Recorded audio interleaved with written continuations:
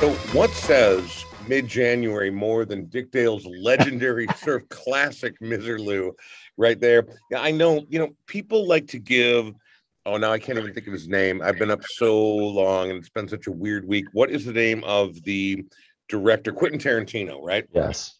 So, despite the fact that that song had been legend for more than 3 decades, he gets credit for bringing it back into popular culture.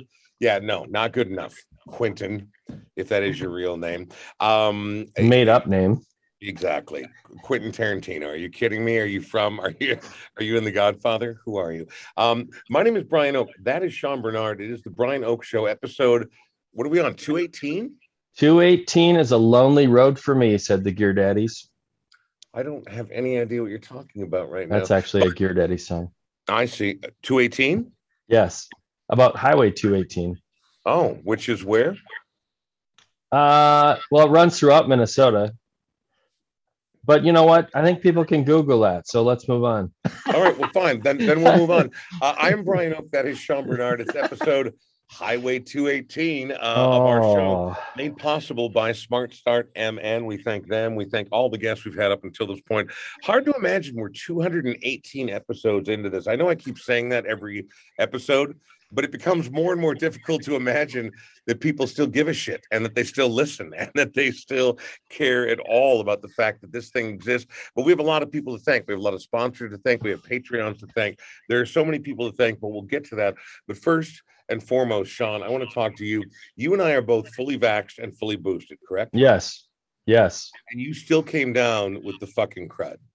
I did, and I've been super safe, wore my mask everywhere and did all that stuff. I would say the only exception would be like eating at a restaurant. I wasn't wearing a mask, and I really tried to be safe. So I was a bit surprised. I took a test last Friday, and it was negative, but I still was feeling like crud. So I took another. Actually went to one of the testing sites at the MOA in the parking lot there, and got pretty immediate notification that I was positive. Oof. Yeah. And but you're okay. Yeah. Yeah. It's just kind of weird. I mean, it feels like a bad cold, but also kind of some weird feverish chill type of stuff going on. But I've just been like taking Dayquil and NyQuil, and that helps a ton. But I don't feel the orange and the purple, baby. I mean, like that. That's exactly it. That Dayquil, like, so I never ever take medicine when I'm sick, except when I feel like real garbage. That orange stuff, man, like people talk about sipping on that purple, and I'm like, I'll take the orange 10 times out of 10, man. I get this weird like buzz in the center of my chest. I get this weird kind of hopped up feeling, but because you can get through the day, like, right, you're like, I still have to work even though I feel like garbage. Yeah, you're kind of just like, and you're sipping on that orange around, and it almost sounds like a Jared Brewington side project, like the Orange Station. And I wonder, when you talk about going out to restaurants, I mean, like, did you go to his new experimental place, the Trough, where you crawl up on hands and knees and just root around in the vegetables with your face, with your mouth hole? No, but his freaking new chicken place is going to be right by my house, and I might just be a frequent flyer at that place, man. I can't wait. It's right by both of our houses. And I know it is. I'm a bit afraid, and because Jared Brewington has this sort of this vision, this weirdness, this coolness, and like everything he touches turns to gold. But then it's almost like too good, and he's like, no, I'm going on to another thing. No, I'm moving on to another thing. Like, he can't sit in one spot for too long. He gets uncomfortable. Jared Brewington's going to be our guest today on today's podcast, which we are doing by Zoom. It's the only reason I brought up your COVID diagnosis, the fact that I just got boosted and I felt fine both mornings, was able to get through the radio morning show, then literally got home and felt like I was hit by a tranq dart from Jim from the helicopter on Mutual of Omaha. Like sitting on the couch and falling slowly sideways and laying in a really uncomfortable position, like, no, this doesn't feel good, and boom, and then wake up 4 hours later. It's not a normal time we live in right now. How are you feeling now, Brian? I was happening. It was very bizarre, and slept a great night's sleep, got up, got back to work the next day, feeling better today, but fully vaxxed, fully boosted. I'm 16 for 16 on tests right now, fingers still crossed. But again, Omicron looks like everyone's gonna fucking get Omicron, right? Like Yes. there's no way around it. And but there might be, but they will be the rare and the few. But luckily, if you are vaxxed and you are boosted, we hear about these incredible spikes in the numbers and what's happening in the hospitals. The vast majority are too ignorant to get a fucking vaccine, even if it costs us listeners. If you're not willing to vax, if you're not willing to defer to science, if you're not willing to defer to people who have in their combination centuries of epidemiological research under their belts, and you think you know better, you're an asshole and an idiot, and I hate you. Get your fucking vaccine. Let me put a finer point on that. Please. Kind of on a serious note, he was a second cousin, but I lost one of my cousins to this fucking disease. He was 58, perfectly healthy. He and his son decided not to be vaccinated. His wife and 2 daughters are vaccinated. Yeah. And the funeral for Dan, my cousin, who lives in a small town in Wisconsin, was last Saturday. And it's just fucking sad. And I know from knowing this guy, he's a good guy. He worked with disabled people. Should say he was a good guy. Worked with disabled people. But I know he was influenced by politicians and people that told him, do not get this vaccination. And I just think it's fucking sad. And so, I'm sure there's people that are listening to this going, well, you're sick. You got COVID, even though you got vaxxed. Well, yeah, I got the Omicron deal. Excuse me, as I hack my way through the show. But you're not intubated, are you? I'm not intubated. You're not clogging up the medical system, which is wildly overwrought right now. And I hope Sean, and I'm sorry about your cousin. I do not mean to make light of what is literally a fatal issue. Not at all. But I mean to be serious about it in the sense that, like when you were a kid, you got inoculated. My parents still have scars from their inoculations on their arms, right? Like, it wasn't an option not to be inoculated. Dogs can't hang out together if they haven't had the right shots, man. That's what I said to people. And anybody who says, well, we rushed this thing to the market, I've said, what was the other fucking option?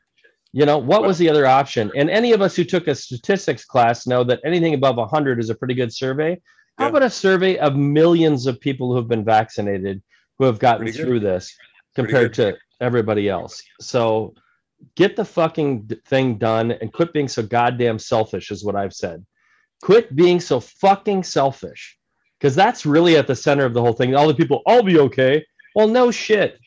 Just like you'll be okay because you're wealthy and white or whatever the fuck your deal is. We know you're going to be okay.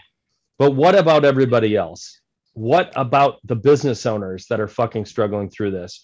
What about the people that have some pre-existing condition, including kids with diabetes and cancer survivors and everything else? What about them? So I'm off my soapbox, maybe, but that's my feeling. We have a podcast. You can stand on it all fucking day if you want to. Also, it almost sounds like you're saying that maybe there's more at stake than just what skin we have in the game. Yes. That maybe there's a greater good to be served. Maybe there is something more important to be taken care of. Maybe that if we all think about it as a team game, as an actual team game, that we could do better together. You sound like a crazy person. You also sound like a hippie and a communist, but I'm willing to listen to a little bit of what you have to say. Someone who believes in our greater mutual future is Jared Brewington. Jay Brew, love him. Every time I've met this guy, he's got the best stories on the planet, but he also, I don't know that I've ever met anybody who genuinely and more actively and more concertedly works towards our mutual future. And that means everybody. It doesn't mean white, black, yellow, purple, chartreuse. Are there chartreuse people? Fuck yeah, nowadays. There must be somewhere. But aside from color, creed, whatever, Jared Brewington believes in our mutual humanity and the fact that we've all got to fucking really buckle down and work and do our best on behalf of one another to do better by one another.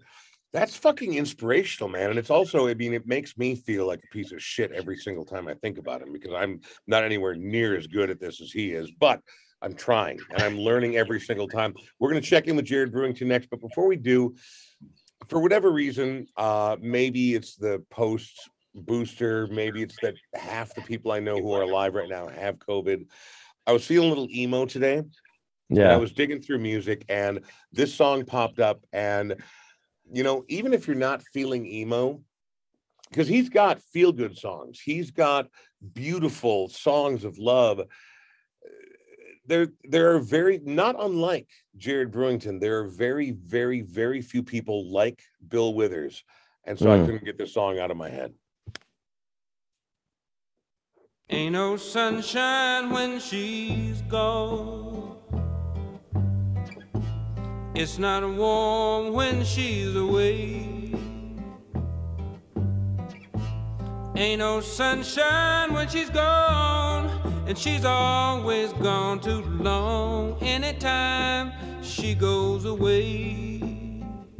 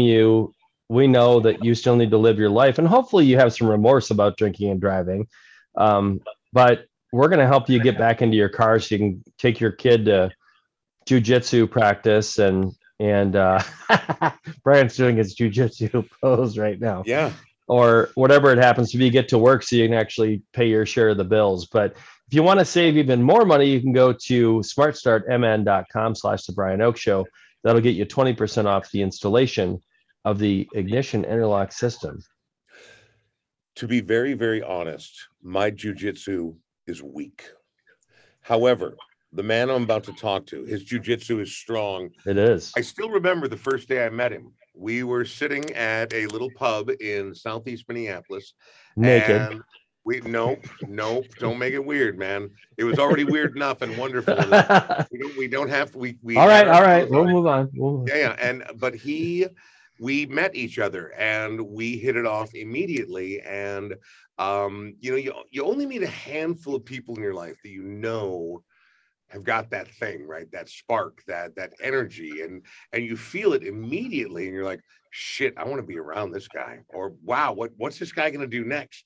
And it turns out the answer in the case of Jared Brewington is everything. I'm going to do everything next, which it makes me sad that he's only got one lifetime. But I also believe in him so much, he might have more than one on deck. There's a lot going on, including that powerful new mustache, which I can see thanks to Zoom. Jared Brewington, how are you, my good man? Hello, how are you, my brother? I'm doing all right, man. And a happy new year to you. I hope everything's going on in the right direction. It's not belated, it's all year long. So yeah, well, exactly. No, but I mean, like that is a powerful mustache. That's not a joke, man. That's like, I mean, like, do you see people not walking across the street because you're a black man, but because they're afraid of the power of your mustache? It's usually the cause of that. It's the Whispers version mustache. Yeah. So, yeah, but I mean, like either one of the brothers, it's the Whispers. There are people who cannot grow a proper mustache. Your mustache looks like if you were able to carve a boomerang out of titanium, but then paint it black and put it on a man's face. It's a powerful look, man. We haven't talked in a while, and I know that you're constantly busy. You know, we met back with Funky Grits, and even before that. But I mean, you've been involved in so many various elements.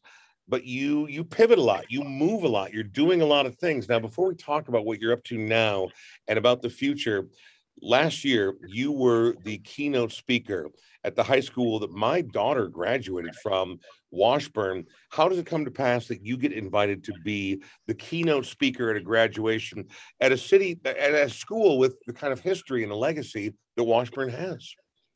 Well, I was part of that history and legacy in the mid to late 90s. So I stuck with that organization as a school that's near and dear to my heart, like a lot of people do with their high school that was in the neighborhood that they grew up in. Mm-hmm. And Funky Grits being in the neighborhood, I went out of my way to hire Washburn students to be a part of that experience at the restaurant. A childhood friend who went to all of the schools with me through elementary, junior, and high school, and grew up a block down the street, was the head coach. He's now the athletic director. And so my inclusion in the school really was on a different level, more than just being a proud graduate. It was something that I was contributing to, and you know, these students' lives, just with job skills and being around my crazy energy and asking them to tell me what their crazy energy is, and saying, well, then expand upon it and let that be your life in your future. Isn't that cool? Doesn't that sound right? So I just stayed in contact with them and with the principal, and throughout that, and my connection with the school and caring about my neighborhood post George Floyd's murder, and these students were the residents of that event that the whole globe saw. They were the kids that lived in the neighborhood, and that was never lost on me, and the impact there. So I was honored enough to be asked to be the keynote speaker, and my whole focal point for the whole talk to them was that they are the greatest graduating class in the history of American education, and I gave them reasons why it was true, and the reasons were true, that no student has gone through so many changes with this global pandemic and with what they specifically experienced in their neighborhood with social unrest and a horrific act that also paused the world, while we're living in a thing that also paused the damn world. So my speech to them, specifically them, was only for the students in the Minneapolis school system that graduated at that time. And for Washburn, South, High, and Roosevelt, it was their backyard. And it was at a time when adults didn't have the answers, because they didn't have the answers for COVID. They're actually fighting over the answers. And now we have ourselves now saying we all know the answer, at whatever level that has now taken us, which we all can go and opine in detail about the stress and frustration of people's interactions about science. But beyond that, the effect that it had was on their lives. And for them to go through hybrid learning, to back to with their peers, and whatever shell shocked or battle damage that left them. And we all know now as parents that the mental health component of that was grave and touched every student in the country. But then for their hearts to be thinking deeply about human life and what the value of a life is, because the world's stopping to look at the aftermath of George Floyd's murder. That's a lot to weigh on when your hormones are all flipping around. I think back to when I was a teenager and, punk rock was exploding, and it was the Reagan era because grandpa's a little older. You felt like, oh my God, I'm experiencing things no one's ever known before. But then what you bring up about, talking to these kids who literally go to school mere blocks from where a grown man was murdered in front of everyone's eyes, it became the focal point, the epicenter of what was going on for the world, right? That, and then you put COVID on top of it. I mean, you having a front row seat to talk to these kids, we've all dealt with our trauma, right? We've all had our own burden to bear going forward, but it makes my imagined anger of suburban frustration seem very, very hollow and very, very fragile compared to some of the real things. I mean, do you get the impression after talking to these kids, right, and looking at what the future looks like, do you get the impression they're going to be okay? It's going to make them stronger? Is it going to fracture them? I mean, and there's no way to know, right? I mean, you're not, Nostradamus, but, well, not Nostradamus, probably wasn't even Nostradamus, but I mean, like when you, with all the exposure you've had to these kids, I mean, like, do you get the impression that they're going to make it, that this is going to make them stronger, or that it's going to break them? No, I think it's made them stronger because that was a successful part of their life, which means that they overcame that. So that was already proof. So historically speaking, the graduating class of post-COVID and post-Floyd showed strength to make it through. And second, and I think we all know this, mental health awareness and mental health communication with the, young adults in our day today is unprecedented in my life, which was more a taboo still in my life, in the sports culture even, but now the sports culture, even in football, is representing how to respect one's mental health. So I believe that in my dealings with young adults and working with them and how expressive they are and identifying really deeply defined mental health issues or concerns, and that they've acknowledged it. I mean, isn't the acknowledgement of a depression or some mental health issues or imbalances all of the good of going into a better spot, right? So knowledge is the first part, and acknowledging it, and the fact that they're defining it so openly, even to their employers, sometimes as excuses of why they're not coming in, but still acknowledging and well articulated expressions of how they're dealing with mental health or get healing through a trauma. So never have I thought that our youth would be able to have the tools to navigate through trauma that are open to them and not only readily available, seeking out people who have those issues and making it available for them if they need the resource. Well, and again, growth in all of these areas, whether we're talking about adults or a wider world or kids within high school or wherever it is, it's incremental, right? But it's nice to see these steps forward. Before we hear your first song, because I hate going too long without some music, is it okay that I'm trying to be healthy about it, but is it okay that I'm still bitterly angry over what happened to Colin Kaepernick? Now, when I see every time, because I love the NFL and I watch football all the time, when I see Black Lives Matter on the back of a helmet, or when I see Black Lives Matter on a tennis shoe or a cleat, whatever it's called, who cares? When I think about this young man who was smart enough, brave enough, proud enough, mad enough to fight for what mattered, get literally hung out to dry. Okay. Well, okay, not literally, but you know what I mean? Like, I mean, basically an outcast, right? And never welcome back. And now it is a few years later, it's par for the course. You're like, oh shit, maybe we did treat Black people like garbage. Maybe we did literally openly murder them in the streets. He was trying to make a stand. And America, I don't know, was it America? Was it the NFL? I don't know who it was. Is it wrong that I'm still fucking bitter and I want Colin Kaepernick to get at least a backup job on an NFL team? It'll never happen because of the fan base, owners, and the level of category figurehead that he is. So he can't. Others can. So before his time is appropriate for sure, but just not him, because for those that it was in their craw that he did what he did, that reasoning or new understanding can't happen because he's seared into their version of why it was an egregious act. You can't pedal back when that exploded already. So that's his part of history. And for that, he's the shoulders to stand on. So the recent documentary, deeply investigating his case as a study for the future, his impact is still there.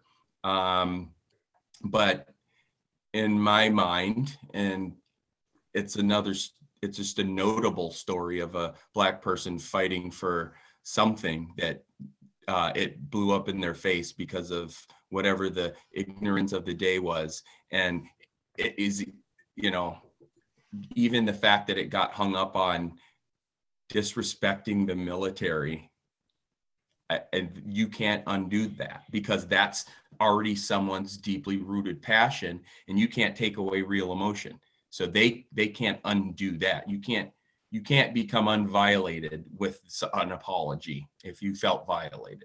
But you also can't take away, granted, the sacrifices are often great, but you can't take away the bravery or the vision of a pioneer and someone saying something genuinely important. And yeah. I'll never not be mad about it.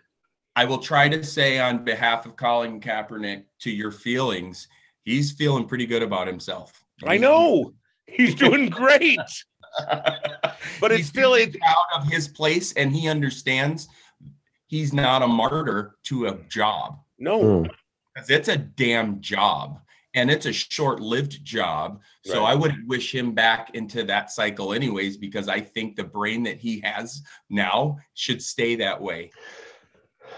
Agreed. Yeah. All right, Jared, we've gone too long without music.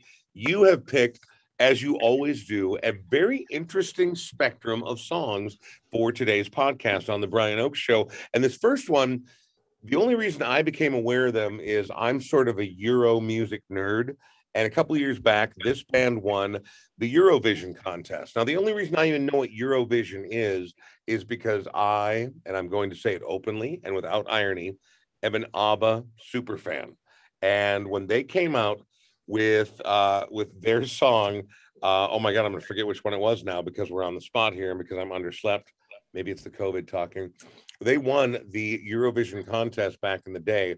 And I'm like, what the hell is Eurovision? So I went back and looked, and you watch over the years, and Europe is weird, man. Like different bands win every year, but the basic premise for people who are not familiar with Eurovision is this. Every country sends a delegate, right? A band or an artist, and they bring a song, and it's on this gigantic international European stage, and then it's boiled down by judges and votes to one final winner, and it's kind of a big deal for the people who win. It literally made ABBA's career. And this band also won it, a year or two ago? I'd literally never heard of them, and I guarantee you that if they had not won Eurovision, not one of us would have any idea of who the hell Måneskin is, the Italian band. Why'd you pick this one? because they're young and visceral, and they're really rocking. That is their version of their sexy, sinister, like screaming rock. Some of their visuals are I think indicative of their personalities, and they're just young, wide open, influence heavy by a lot of things, but they really shred. And I'm sure they're going to have great, economic success, but I hope they turn out a bunch of gritty ass hot rock like this in the meantime.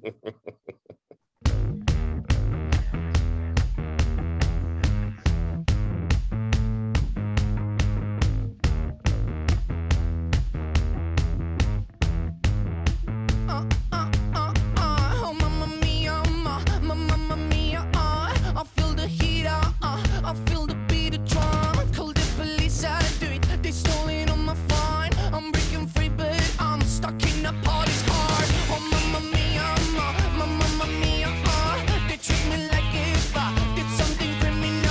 All eyes on me, I feel like I'm a superstar. I'm not a freak, I just thought it was carnival.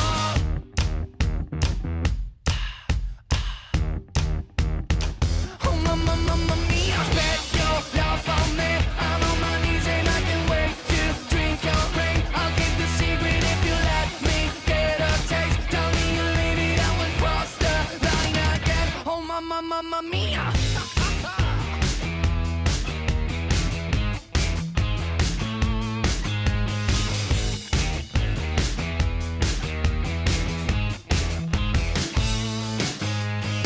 Oh, mamma mia, mamma mia, you wanna touch my body, I say you're not allowed. You wanna handle me, but I'm a bit too much. I'll burn all the place down, 'cause I'm too fucking hot. Oh, mamma mia, mamma mia, they wanna arrest me, but I was just having fun. I swear that I'm not drunk, and I'm not taking drugs. They ask me why so hot, 'cause I'm Italiano.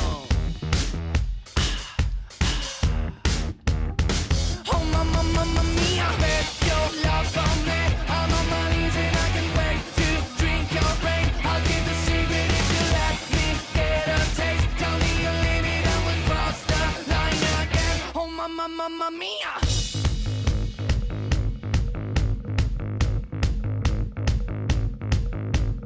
Give me a command and I'll do what you ask, 'cause my favorite music's you're on. Give me a command and I'll do what you ask, 'cause my favorite music's you're on. Give me a command and I'll do what you ask, 'cause my favorite music's you're on.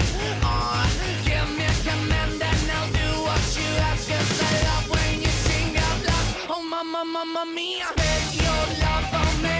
I'm on my knees and I can't wait to drink your brain. I'll give the secret if you let me get a taste. Tell me you leave it, I will cross the line again. Oh, mamma mia, spit your love on me. Spit your love on me. Spit your love on me. Spit your love on me. Oh, mamma mia. Unmute Brian. Son of a Every bitch. 2022. Look, man, Zoom. I thought by 2022 I was going to have robots holding my eyelids open. All right, I didn't expect that I have to hit the button that said unmute. All right, I was doing a little deep dive on lead singer of Måneskin, Damiano David. That was and so good. only 23 years old. His face looks like it was sculpted from marble by Michelangelo, right? And being pretty never ever hurts, but he can clearly sing. He digs the vibe. The band knows how to play. For how young they are, I think you're right. Jared, I think that band's got some grind in front of it. But when's the last time you heard? What was your last favorite Italian band? Anyone? Wow. Chuck Mangione. I know. Not of Italian extraction, actually Italian. No, I mean, but they have a great vibe and a great look and a killer rock scene. A lot of animal print in their clothes. I'm going to be honest, not my personal favorite, but that guy's voice, it's got the right grind to it, the right smoke to it. That was an excellent pull. Before we continue with Jared Brewington, Sean, we should probably talk about the fact that you in addition to being a co-owner and producer for a wildly successful podcast, The Brian Oak Show, are also, as a side hustle, barely a side hustle, a realtor for Edina Realty, 50th and France location. What's going on? So because I have the Rona, I've got a couple other fine people handling an open house for me on Saturday and Sunday at a place that's super close to the new chicken place that Jared's opening up. Which we're about to talk about next. Yeah, at 4225 45th. That open house will be Saturday and Sunday. I think it's noon to 2 on Saturday and 1 to 3 on Sunday. It's not so close that people are going to catch your sick COVID, right? No, I've got other people handling the open house. Yeah, I know, but you said it's very close to it. I just want to make pretty sure people. No, it's close. It's not right. Like not right. Like you're not going to be on the other side of plastic, like the boy in the plastic bubble, like John Travolta. No, I got women from my office who are awesome people who are going to handle the open house. I'm saying that people will be close to the new chicken place when they move into this house. I got it. And I feel like I should put that on the listing. It's important to know that you're going to have a lot of blood in your chicken stream. Wait a minute.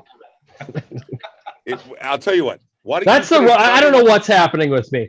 612-859-2594. Brian's trying to take a bite of his croissant or something over there. English muffin. It's over. There's a little bit of peanut butter left on the plate. And this year, I'm doing the same thing I did last year. We're going to keep donating to local musicians or full bands. That's your choice as a buyer or seller. 612-859-2594.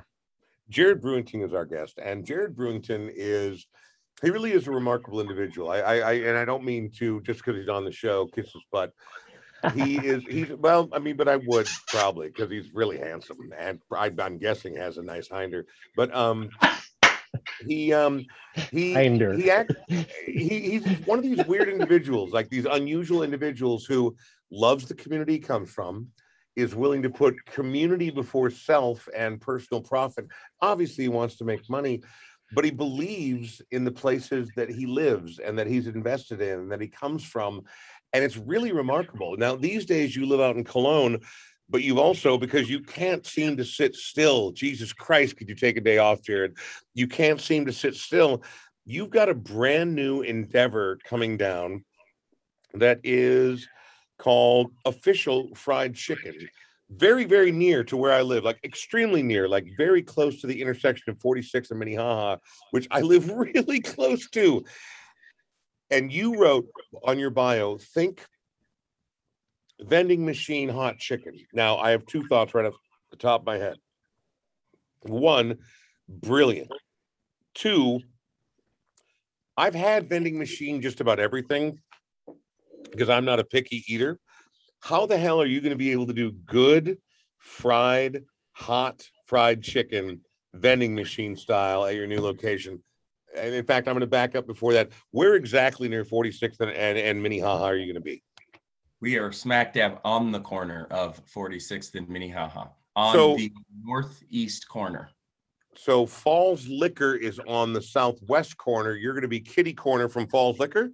We are a diagonal walk across the street under the Min 46 apartment building. Well, and so in that area, since I literally live right there, my daughter works over in the old strip mall over there on Hiawatha.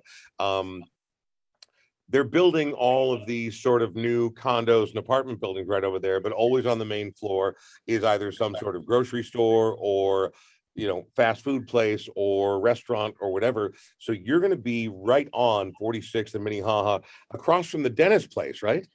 Absolutely. That Frank Lloyd Wrighty looking. Yeah. Dental office. Yes. Smack dab on the corner. 4010 East 46th Street is the technical address. So when you talk about think hot fried chicken vending machine style, is it a restaurant? Can I sit down? Do I come in and punch a button and put my $5 into the machine or my $25 or whatever it is and get it handed out through the glass? What is the premise of this new endeavor of yours? Much like the new tested concept trough in which you crawl through the door. No, That's the one you and I haven't developed fully yet. We're working on it. Fried chicken is the #1 all human history global connected food. So it's the fan favorite across the globe for all human history. So Right. I'm respecting that, and I'm also putting into practice some of the state-of-the-art cooking and service delivery models that in a post-COVID world and in a really fast grab, attention span of a large swath of our American consumer base, especially in densely populated areas. Official Fried Chicken was born. So we will be making fresh, hot, delicious fried chicken. But how you're getting it is kind of the cool part, the treat, and what will result in a quicker guest experience for hot bone-in fried chicken. So Official Fried Chicken consists of 3 flavors of bone-in chicken and delicious French fries. And that is the concept. And so Hot people when you want it. walk in and like, is there no human interaction? You order ahead. How does the process work? You can order ahead for delivery or pickup from our website and or through a DoorDash, if you will, but we'll be forwarding a lot of traffic to make it delivery cheaper for the consumer going through our method. But for those who go into the store, there'll be 2 kiosks where you order yourself, you pay by card, you put in your phone number, and then you get texted a picture or a digit code, a 4-digit code, and you can go over to the right to our pickup cabinets where there'll be 12 boxes and a screen in the middle. You scan your phone under the screen's eye, and then the box opens up and your food is there on a hot base, warm, waiting for you. And once you grab it, these cabinets are weighted. So when your food's removed 40 seconds later, it closes automatically. And you're there with hot, fresh bone-in chicken within 2 minutes of going to the kiosk and ordering. That's wild. So you a while back moved out to Cologne, Minnesota, right? Like, I'm getting out of the center of the city. I've done a lot of work here. No one could doubt your commitment to that community or that, that whole area and what you did there, but you decided to move out. Now you're literally heading back into ground zero of Southeast Minneapolis. What inspired your return to this particular neck of the woods? I never left Minneapolis, and I never will leave Minneapolis. So just to tap into the mental health part of our young people, some of us middle-aged older people, I chase the balance too. To stay busy, I live in the country. Yeah, it's beautiful every morning and it's beautiful every night, and I'm at peace, and it's a micro vacation, and I enjoy the guarantees of that. So living on 35W, growing up in a 4-generation house by King Park on 42nd and 2nd South Side, I looked at the freeway from my 2nd floor bedroom and wished it was a valley and a water feature and woods. So I always wanted to get away from the city in my brain physically. So I'm on the Meet Minneapolis Board of Directors starting this January, which is the tourism board for our city, and really welcoming and expressing the virtues and beautiful history and future for Minneapolis. It also handles the Minneapolis Convention Center and those operations. So, and with my work with YouthLink in Minneapolis, I never will leave Minneapolis. Its future means so much to me. Some of the greatest people in my life came from the same house I grew up in. My great aunt Linda, the people I met in my neighborhood, my Minneapolis Public Schools education, all of that. So, and with Official Fried Chicken, I go where I know. Also, I know that's a growing area where that feature will work well with the people going to picnic at Minnehaha Falls, to have their picnic ready to go.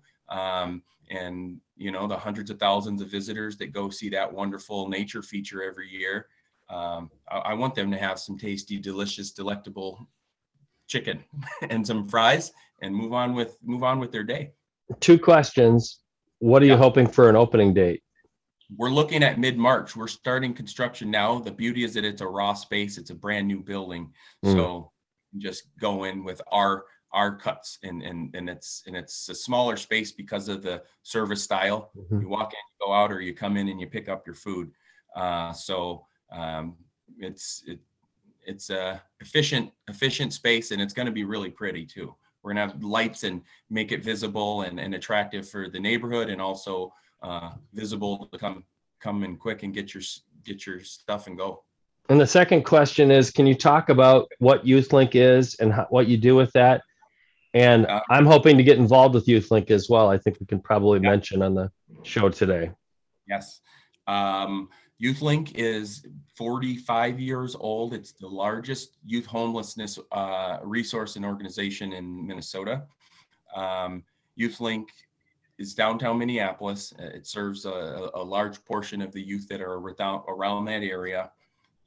Every night in the state of Minnesota, around 10,000 youth are homeless, and we only have the capacity to handle and take care of or house about 5% of that population. So YouthLink's mission is, the aspiration is always to eradicate youth homelessness.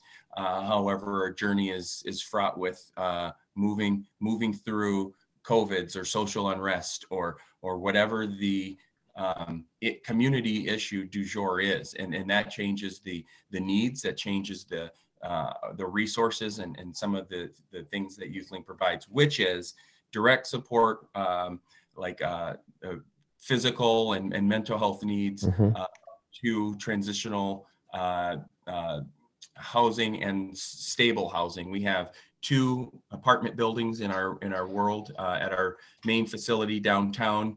We have the Nicollet View Apartments, and in South Minneapolis, right on 37th and Nicollet, is the Nicollet Square Apartments. So YouthLink has been providing as a pivot point for multiple resources, but provides a multitude of them in-house. And we are going to be announcing our new executive director soon, and that is an amazing and huge step towards our future, which will be more visible to the services that we provide as we grow our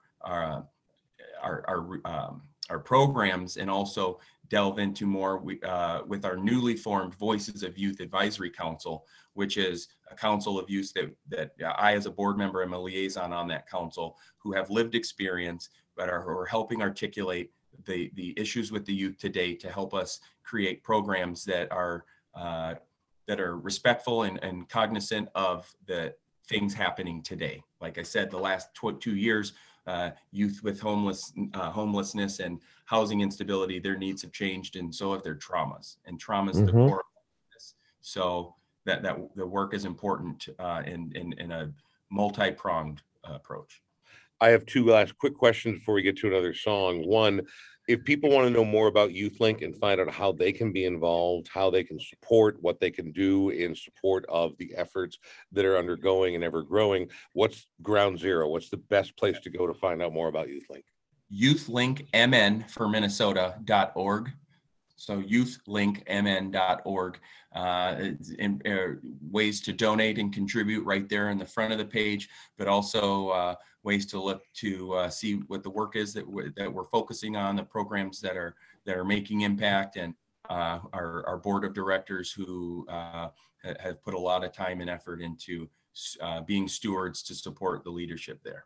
Second question is it ever burdensome or almost overwhelming to be one of the most insightful, intelligent, humorous, handsome, contributing, decent citizens in the entire upper Midwest? I mean, is it ever almost hard to get out of bed because you're like, how am I going to live up to this every single goddamn day?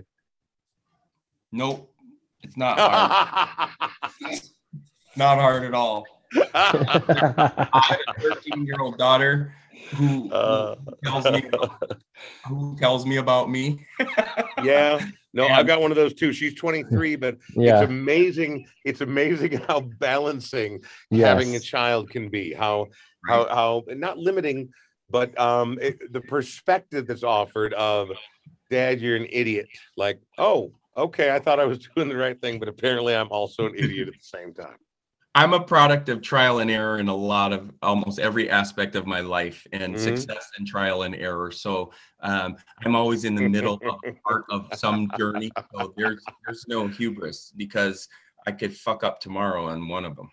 And you have the courage to try again, Jared, which is cool. Well, that's the pivot part. I try to work with things that are timely as well, because it's supportive of the greater humanity, because we can do enough that with our head down that and not care about division. But I like to stay active in the human ecosystem and see what, you know, companies had to finally listen to what I've been saying for a long time. If you love your staff, it might work out for you. And they had a big awakening over the last year and a half.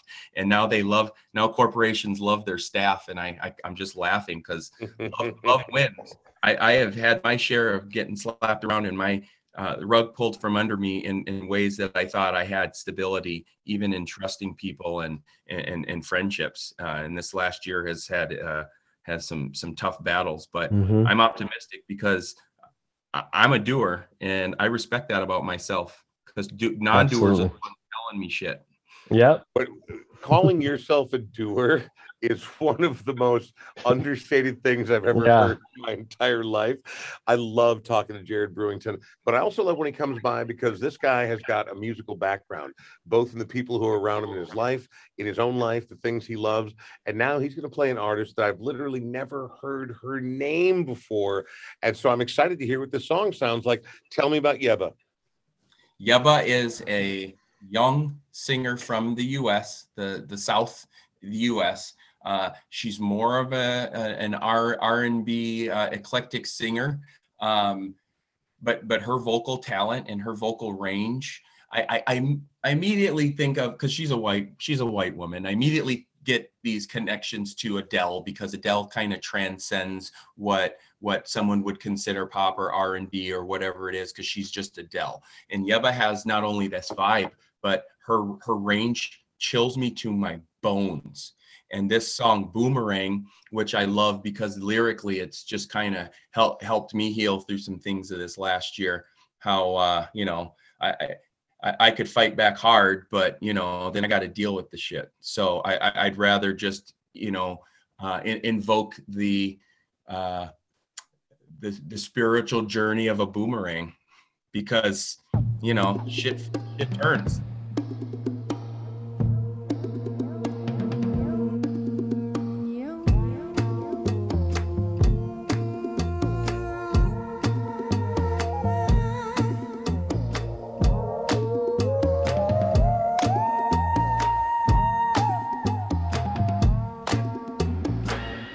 If I shoot him in the stomach, then he's hurting on my dime. And if I shoot him in the head, then he's dead and he's living on my mind. My reflection in the mirror, her perfection in his eyes. I'm a danger to myself. I run from 12 and take my rage across the county line.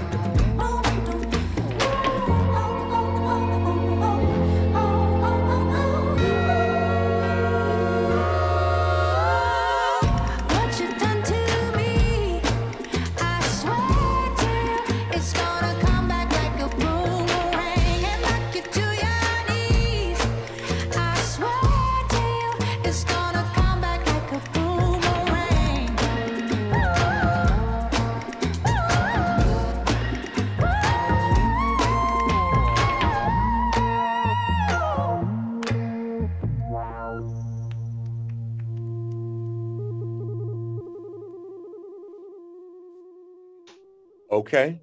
Okay. I'm on board. I was doing a little research while we were listening to that song. And trust me, I've got the big chunky over ear headphones on. So I was fully invested. But wow, in a very short period of time in the last 5 years, a young woman from Arkansas has become one of the darlings of the music world. When I look at the people she's collaborated with, Sam Smith, Stormzy, Ed Sheeran, Drake, and Mark Ronson, who produced a humongous portion of that particular record.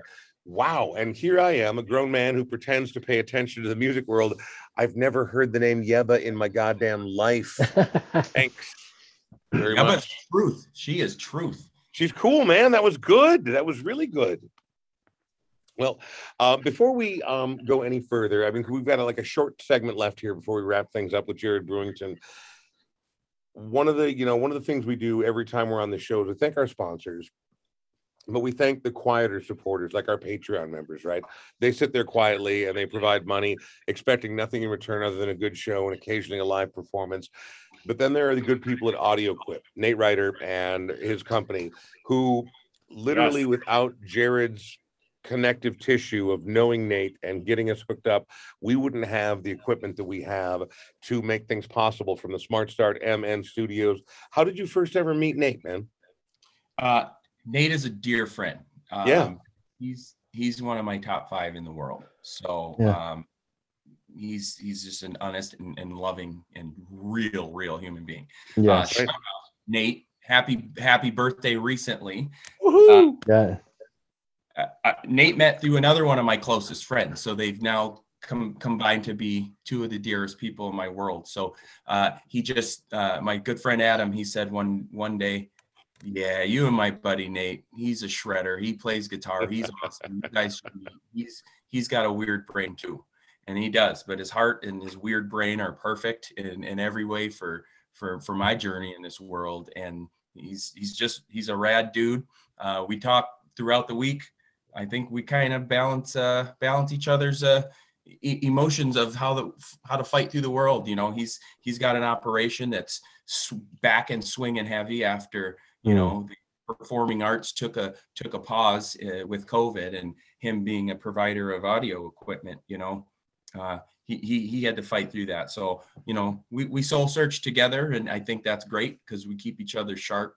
So yeah, shout out to Nate. He is the man. Well, him and AudioQuip, I mean, like without asking, they jumped on board, and I believe that you were an important part of that. So I appreciate that. I appreciate Nate and his entire crew over at AudioQuip. If you look up AudioQuip online, there are pretenders who are also trying to grab onto the AudioQuip thing. Look for the red logo that looks like a Q and an A mixed together. That is Nate and his crew. And as we do get back out there, right? I mean, I know Omicron's surging, and I know things are very much in a state of flux right now. But as we get back out there, as there are more poetry slams and rock shows and acoustic nights or karaoke, whatever the case may be, should you find yourself in need of equipment, Sean and I adopted the policy early on, we're not working with fuckfaces. And we refuse to work with fuckfaces to this day.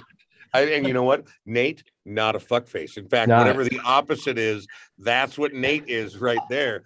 Love that dude. And I mean, he was cool from day one, and he's been so generous in supporting and equipping the Smart Start MN Studios. So our deep thanks to him. And if anybody out there needs that kind of equipment, needs that kind of gear, Nate and his crew at AudioQuip are who you want to talk to, contact them. And thanks to all of our sponsors, all of our Patreon members, everybody who's ever been on board, the people who listen, the people who promote, the people who amplify, the people who share and subscribe. This doesn't make it to 218 episodes without real people behind it. And Jared Brewington, you, I hate to break it to you, are one of those actual real people. Before we go, we know now that you have been appointed to the board of Youth Link. Undoubtedly, it's not too distant future executive director. But you were also announced to the board of directors of Meet Minneapolis Tourism. What does that mean? What does that mean about bringing people to the convention center? What kind of work does it entail to be on the board of Meet Minneapolis? I think a track record of ambassadorship and a commitment to the city in its totality, in its growth, in its marketability, in its optics. We have been unnecessarily so stigmatized ourselves as a city over the last few years. Social unrest, rising crime, all of the things, even in this interstate, that people are associating with the entire city. And it's undeserved. It's not even true. And it's by people who aren't in the area, who aren't in the city, who don't know, for example, that North Minneapolis is only chock full of invested stakeholders and in neighborhood connections that truly love the history, the diversity, and the tapestry of Northside. Because squeaky wheels in the news are gunshots, right? And that's what we're hearing about. So I hear in my town sometimes, or just in the area out here, well, I don't ever go to the city, like in a nonchalant, almost flippant way, like, oh, I'm making a point, nice movements, never to enter the city center of the city of Minneapolis, which is, of course, tree-lined, gridded of streets. Isn't that where all the pimps and the hookers are? That's where you get murdered when you pull into this unknown zone on the freeway. I believe it happens immediately. You get carjacked on the off ramp. So I live in Southeast Minneapolis, right, where you're bringing official fried chicken to. And granted, there have been a rash of carjackings, but I try to explain to people, I'm like, well, look, living anywhere that there's a dense concentration, you're never ever going to eradicate crime. And although it like flares up here or it pops up over here, it's not the defining catalyst or metric of the culture that we live in. These things happen. It's not like we're descending into a lawless dystopian future, right? I mean, but for people who live in a third or fourth tier suburb, just as you just said, oh, I'm not going to the fucking city. Fuck that. Yeah. And that's I never continue that part of the conversation because where do you start? So, it's a position that I take seriously because of, one, those factors which are glaring and polarizing nationally, now thinking that Minneapolis is the carjacking city of fire buildings. And it's not. I don't mean to laugh, but that was well put. That was well put. An extremely liberal, flipped out of their mind Portland Junior, which God, I wish. It also isn't, because I'm a black boy from Minneapolis who's the son of a black boy from Minneapolis who's the grandson of a black girl from Minneapolis, same house. So I felt through the osmosis of DNA and story the pain of Minneapolis in that regard, which seems to be an opposite sort of violence. So the balance in my mind is it's an epicenter, densely populated, with varying degrees of income levels. So any socioeconomic skews are going to have different vantage points. Some include crime. Some include crimes of survival. Some include crimes of not even their control. And some is just scary shit. And it's not lost on me that I don't think about, if I was in someone was going to carjack me, sorry for them. But I think about that, and the fact that it's crossed my mind is because something is happening in greater numbers that has made us aware of it, but is not in every street, every block, everywhere you turn. And so I will fight for some of the corny marketability of our city with a realist approach. And the convention center is a hub for great national things to happen, the National Pork Board annual conference and things of that nature, which, for our downtown businesses and employees down there that number in the thousands, and my brothers and sisters in the restaurant industry, specifically my colleagues, all of that attraction matters. And also post-COVID, it's a rebuild philosophically, physically. The infrastructure's changed because offices think differently, and events are going to be different and more nimble. So being on the cusp of the decision making for that, in working with the downtown council and in the improvement district, and also outwardly from there, other features of Minneapolis like Minnehaha Falls, or some of the successes like where we can rank on public transit opportunities or current objectives. So I look forward to that ambassadorship and the fun and behind the scenes. I would now say I'm a professional board member in my career too, but that's a huge badge of honor to me because most of my professional development has come from serving. Well, as a 30 plus year Southsider of Minneapolis, I don't know if I can think of anybody better suited or qualified or motivated than you to represent this city that I call home and love. And I know Sean feels the same way. Yep, absolutely. So, Jared, it's good to talk, man. It's been way too long, and we'll do it again soon. All right. But we've already been going on way too long. The average podcast listener quit listening 25 minutes ago. So we're again, but many of the diehards have struggled through, and they've stayed through because they know that Jared's worthwhile. But I want to wish you luck on Official Fried Chicken coming sometime this spring, and good luck with YouthLink and everything else, man. It's always great to see your face, man, and I hope you're doing well, and Happy New Year to you. Happy New Year to you, brother. I really appreciate spending time with you. I missed being able to hug you today, but that's going to happen. So Strange Math, this is show 218. Yep. So that equals 11. 1 and 1 is 2. I was on episode 2. Holy shit. Really? How about that? I didn't realize we were going to end the show with numerology. I would have contacted my astrologer to work up my chart, right, and talk about where my sun sign is right now. Holy shit, though, that's some pretty good. Are you a numerologist guy? I add up shit for some reason sometimes, and if it makes sense, then I go, oh. Jared Brewington. I go, oh, wait. Jared Brewington is my favorite Rain Man that's ever been on the Brian Oak Show. I appreciate it, Jared. You take care, man, and good luck with everything in the new year, and we'll talk to you soon, all right? Looking forward to meeting your mustache in person, Jared. Love you, man. God, it's powerful. Like, it's also got the little bit down below. Are you familiar with Johnny Otis? Johnny Otis was a band leader and this wild musician who Frank Zappa said he got his facial hairstyle from Johnny Otis. I want your homework today, Jared Brewington, is to go look up Johnny Otis when we're done. But that mustache, I feel like you could cut wood with that mustache. Like you could carve out like a chainsaw sculpture. That is a powerful mustache. It's not even fair. He's had quite the stash through his career, Mr. Otis, I'm seeing here. Oh, and trust me, the deeper you go, the more pronounced it becomes, but it's still, it doesn't have nearly the heft that yours has. We have to go. Tell me about why you decided to round things out with Wine Light by Grover Washington Jr.